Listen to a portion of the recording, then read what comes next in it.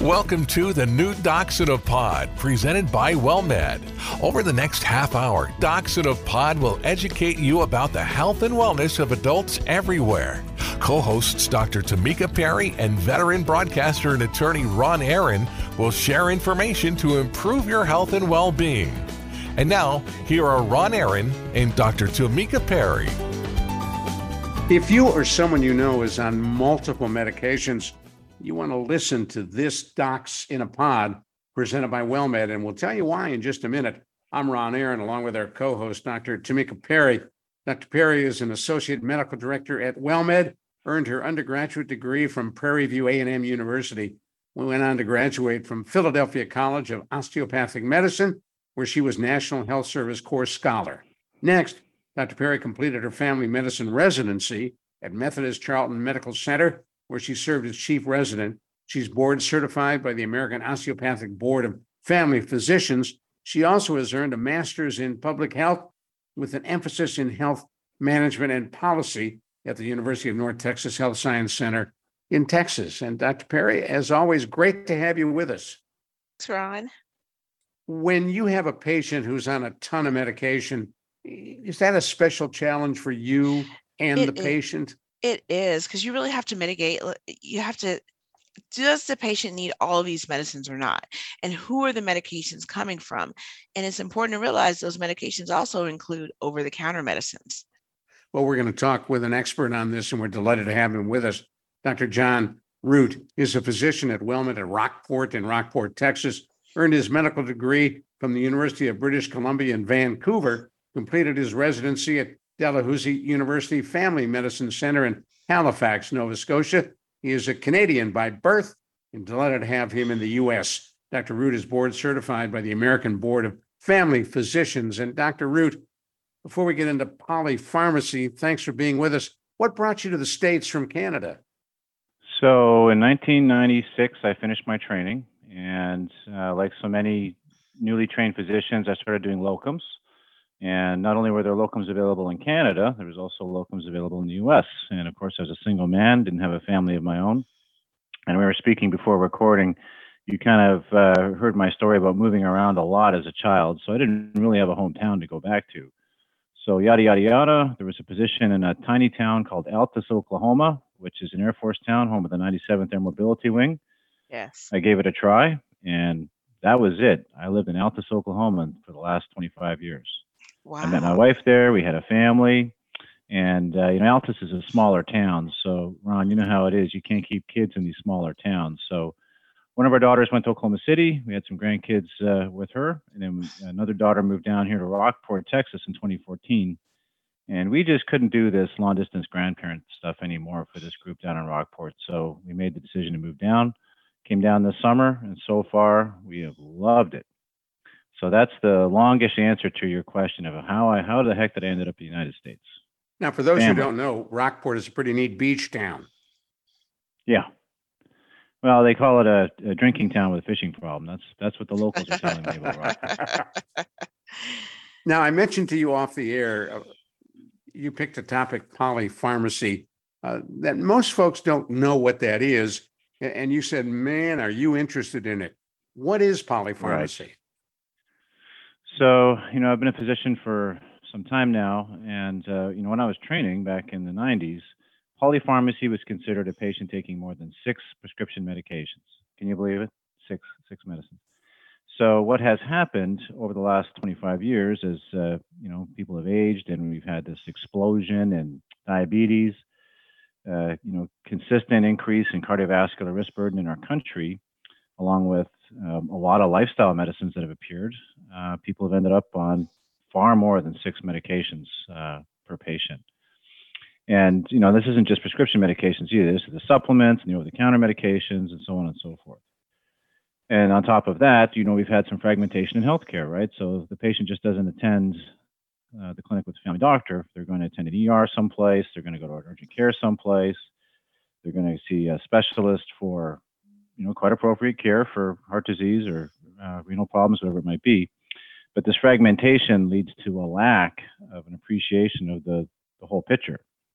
And so, Ron, like layers of old paint, these meds will get piled on. And it seems like there's no real effort for someone to review this and say, hey, we need to make this more sensible, make this safer. So that's become my labor of love when I see these patients attending clinic, and they wonder why they're falling, they wonder why they're fatigued. Let's have a look at this medication list, and sure enough, we're going to find some causes for these symptoms. We're going to talk more about that in just a moment, polypharmacy. But for those who may have just joined us, I want to let you know you're listening to Docs in a Pod, presented by WellMed. I'm Ron Aaron, along with our co-host, Dr. Tamika Perry, and we're talking down in Rockport, Texas, with Dr. John Root. Polypharmacy is what we're saying. And Dr. Root, you mentioned by definition, polypharmacy means a patient on 6 or more medications, which certainly could include supplements, and that you take time going over those. I know as a patient myself, I'm asked to bring all my medication and supplements that I may be on to every doctor visit. And I must admit, I don't always do that. Why is that important? Well, first of all, nobody's perfect in terms of memory. And so the patient may remember to bring the prescription medication, but, they forgot, the supplements. They didn't consider them to be medications, and they forgot to take the Aleve because they didn't think that was a medication. And of course, these drugs have significant interactions with prescriptions and with each other. And they are drugs, so they need to be considered. And of course, they may just think that we're referring to the medications that we prescribed, and they don't consider the meds that they received at the urgent care or with the cardiologist to be part of that group, and so on and so forth. So simply, if we have all the medicines in front of us, we can really have a practical discussion about what is going on, how often are these things used, what are they for, and what can we reduce. So having these things in the room makes this far, far easier. So Dr. Perry, when a specialist prescribes something to one of your patients, are they able to take into account the other medications that patient may be on and potentials for conflict? They're supposed to be able to take into account. So theoretically, when we refer a patient to a specialist, we send over a list of their histories, which includes a list of their current medications. And reciprocally, when we get that referral note back, I always look, and my staff always looks to see what was the patient prescribed and what were they taken off of, because sometimes that communication is lost. And a specialist, like if you prescribe, send them to a cardiologist, they may have changed their blood pressure medicines. And by the time the patient comes back to you, they're still taking the ones you prescribed and they prescribed. So it's always my best practice for me to see them back after they see the specialist, just so everybody's on the same page in terms of medication, therapy, what we're supposed to be doing for the patient. And Dr. Root, anecdotally, can you share with us a situation where you reviewed a patient's medication and discovered exactly why they're falling? So really the most common reason would be what an example that Dr. Perry is referring to. So it's management of blood pressure. So everybody knows blood pressure is important. Patients and physicians alike know this is important. And I have found that it's got to the point where we're overdoing it. We're excessively treating blood pressure. And so classically what happens is a patient comes to the office, either our office or a consultant's office, and they're forced to wait in the exam room for some time, and then they're called in and we weigh them. And then the patient usually goes, oh my gosh, when they see their weight. And then we rush them down the hall, and then we measure their blood pressure. Well, guess what? That reading is going to be higher than it otherwise would be. And so if we use that reading to treat their blood pressure, we're liable to overdo it. And so you can see what's going to happen, Ron. Their true blood pressure is usually quite a bit less. So if we overdo their blood pressure treatment, then when they stand up, their blood pressure drops and they fall. So this is something that we see far too often. And this leads to a different topic about home blood pressure measurement and so on and so forth. But this would be my example that I would give you for what you had asked about. Well, talk to us about home blood pressure measurement, because it certainly fits with what we're talking about. Sure, it does. So, like I said, we all recognize how important blood pressure control is and our goals for treatment. And many of our patients really take this to heart, and they want these numbers down.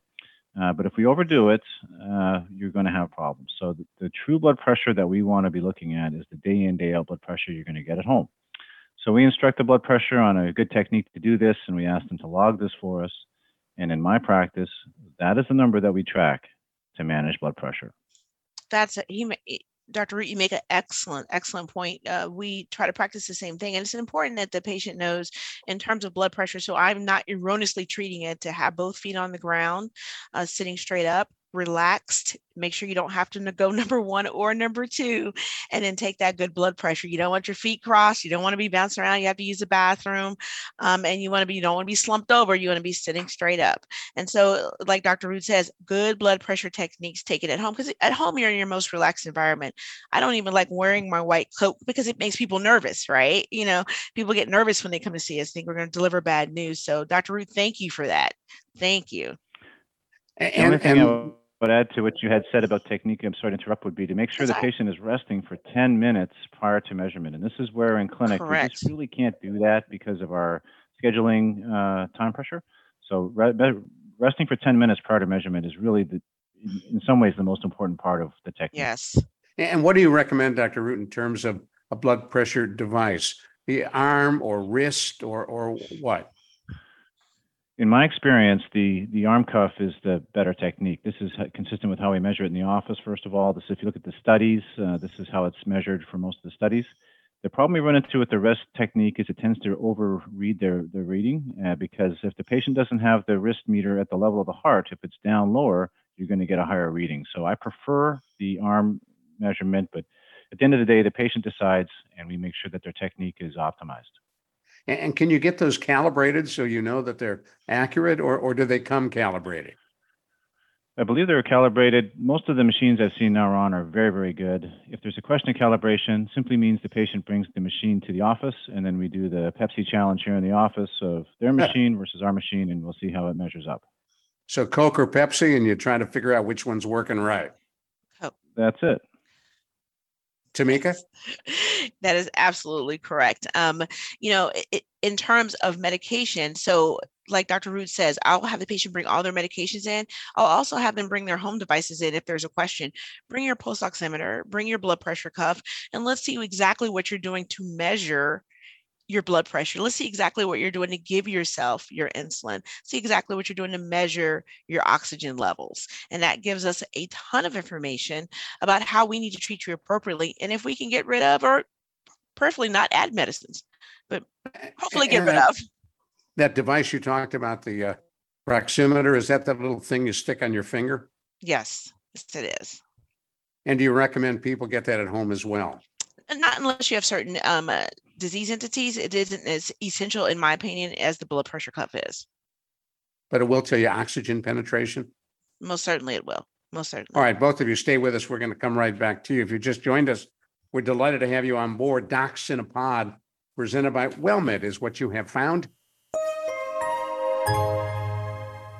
Hi, it's Drew Pearson from my friends at WellMed. As a Hall of Famer, I love it when the quarterback and receiver have a great connection. You can be part of a great connection too. Connecting WellMed's high-quality healthcare with the highest-rated Medicare Advantage plan helps you focus on staying healthy. Call 210-436-6005 or visit wellmedhealthcare.com/connect. Drew Pearson is a paid spokesperson. Other plans are accepted. For full enrollment details, visit medicare.gov.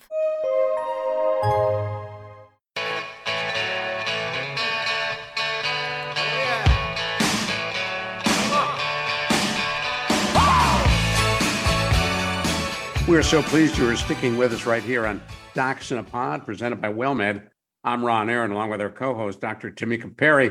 We're talking on our Docs in a Pod hotline down in Rockport, Texas, with Dr. John Root at the WellMed at Rockport Clinic. What is polypharmacy? And that is what we are talking about. And Dr. Root, you gave us an example of where you find blood pressure meds may lead to issues like falling. Last week on Docs in a Pod, we talked about falls and the risks they pose to seniors. What are some of the other issues that a polypharmacy issue may cause, the kind of drug interactions that you uncover? Well, Ron, I don't think there's a doctor in the world that can tell you all the interactions that you can have with 20, 25, even 30 different medications and supplements and so on and so forth. So, we have various computer programs that try to give us some guidance on terms of what these things can do. But as I said, I don't think there's any body of knowledge that's even close to being able to understand all the interactions you can run into. Go ahead. I'm sorry. So, people end up taking medications for various reasons. Some the doctors prescribe, and some the patients want to increase their comfort. So for reflux or pain and so on and so forth. And then people want these medications because they work. I mean, you give you something for acid reflux, it's going to work. And we give you something for pain, it's going to work. But really, the true role of the family doctor is to have a look at the whole picture here and say, look, what can we do? What do we have to use, and what can we live without in terms of these prescriptions? Because the answer to your question is these interactions lead to a whole host of symptoms. When a patient comes to see me with multiple symptoms and they're taking multiple drugs, the cause is usually found in that med list. So that's my answer to your question. You name the symptom, and I can tell you it's almost certainly from a drug side effect if you're taking more than 6 to 8 meds, almost always. And I think, Dr. Root, although we've mentioned it, a lot of folks don't see over-the-counter medications, supplements that they may be taking as part of the problem. True. So a really good example of this would be anti-inflammatory drugs. So these are drugs such as Aleve or naproxen. They're very powerful pain relievers, and for the right patient or the right choice. But if you have a history of any kind of kidney disease, if you have certain heart diseases, certain types of stomach problems, these medicines can be deadly. So I think if these medicines were created today, if they were discovered today, they would never be over the counter. They'd be certainly prescription drugs. So that's a very good example of an over-the-counter medicine that your physician has to know. What are you taking, how often, because it directly interacts with some very important organs in your body and other treatments your doctor is almost certainly prescribing you. And one of the medications we talked about last week as a risk for falls is Benadryl, or some of the generic mimics of Benadryl, which turns out to be in a whole lot of medications, including some of the over-counter sleep aids. You bet. Yeah. So Benadryl, and part of the problem we run into, Ron, too, is people would be taking a certain assembly of medicines for years, for decades. It's like a sleep aid like Benadryl and so on and so forth. And they started taking these things in their 50s and they did fine. And they come to see me when they're in their 70s and they're starting to have problems. And I'll point to the med list and say, well, doc, I've always been using these meds. Why would they start bothering me now? And the answer is this. So the absorption of medicines throughout your life is fairly consistent. The GI tract is very effective at absorbing these things regardless of your age. But the volume distribution and the metabolic rate declines as we age. And so the effect of these drugs increases dramatically as we age. So you can get away with taking that Benadryl sleeping pill when you're 50, but certainly not when you're 75 or 80. So this is yet another reason for us to be always reviewing that list and trying to keep it as safe as possible. And in my view, this really is the family doctor's job. This isn't for the cardiologist to do. This isn't for the kidney doctor. They have their problems to address. This is our problem to address as family doctors. I 100% agree, Dr. Root. In this day and age where there's all kind of viral illnesses that we are concerned about, a lot of the senior population are stocking up and taking copious amount of over-the-counter cold and cough preparations. And just like Ron previously alluded to, antihistamines are in a lot of those. And then some of them may even have pseudoephedrine that can have an effect on your blood pressure. So it is uberly important that you discuss these medications that you may buy over the counter or even at the health food store with your physician, your family physician. Well, if it says health food, it's got to be good for you. Well, McDonald's sells salad. Yeah, McDonald's sells salad too. So I mean, And Dr. Root, how do your patients respond when you talk to them about the medications they're on? I would say, hey, thank God I don't have to take all this stuff. Well, it depends on the patient. Everybody's different. So, the patient has been taking something for decades and I'm there with my red pen marking through it. There's going to be some anxiety. Dr. Smith from 1989 started me on that, and here you come and you want to change it. So we have to explain things to the patient. Why? What's the thinking? What's the problem? And so this is, we have a discussion about the science and the risks. And, if the patient just absolutely positively won't stop the medicine, okay, well, let's talk about the next thing on the list. So that being said, Ron, that would be a more unusual situation. Most patients seem to not have had this exercise with a physician before, frankly. So I seem to be the first one to bring this up for many of my patients, and they seem very appreciative. And as you go through that list, and I can see where a patient will say, well, you know, Dr. Smith prescribed this 30 years ago, and man, it still works for me. They've had to get it, if it's a prescription drug, they had to get those refills approved. How does that work? Right. Well, you have to forgive me, Ron. I'm starting a new practice here. So these guys that I'm seeing, they're all new. And so this is an exercise for me with each patient to go through. And, you know, we're not going to be able to eat the elephant in one bite. So we will, you know, take a few off if we can, and we're going to refill the rest and slowly work on the list, because we get another bite at the apple next visit. And Tamika, as you look at those lists of medications, do you find drugs that perhaps they don't have to be on or shouldn't be on? I do. And like Dr. Root, I educate the patients. Look, these are the pros and cons of these medications. Your body's changed over time. What we know about these medications has most certainly changed over time. And at this point in your life, it might not be advantageous to you. Here are some alternatives that may be in your advantage to take instead. I find that a lot in my senior population with benzodiazepines. I have a lot of ladies who have been on them for years because they were a little nervous, or they got upset often. So their doctor put them on them for years. But that is not in their best interest to be on them for years. So a lot of the times after you have that very real conversation with the patient, you know, you're on the same team. And if they don't want to be on the same team, you say, these are the pros and cons. I need you to know this. And sometimes even sign a document before I continue to prescribe these for you. And what would that document be? That you know the risk. This is a controlled substance. You know the risk of these. You won't get them from any other place. This is what it can cause, and it is a potential that it could be more harm than good. Yep. All of us are exposed to advertising, and we see medication after medication after medication advertised as, man, if this is your problem, we've got the fix, we've got the cure.